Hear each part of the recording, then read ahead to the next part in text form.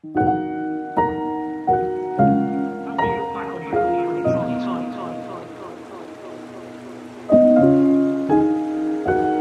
will you look back on your time? You've had some different situations to deal with.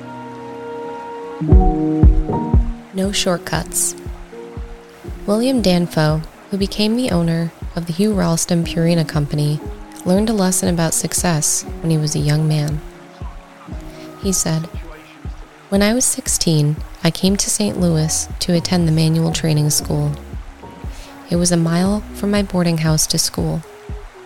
A teacher who lived nearby would start for school at the same time every morning, but he always beat me there. Even back then, I didn't want to be beaten, so I tried all the shortcuts. Day after day, however, he arrived ahead of me. Then I discovered how he did it.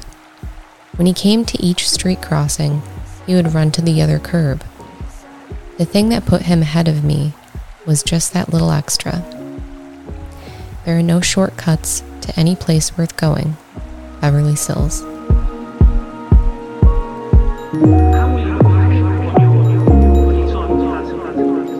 Thanks for starting your day with hammock reading. And we look forward to seeing you again tomorrow. Obviously, there's still stuff on the line.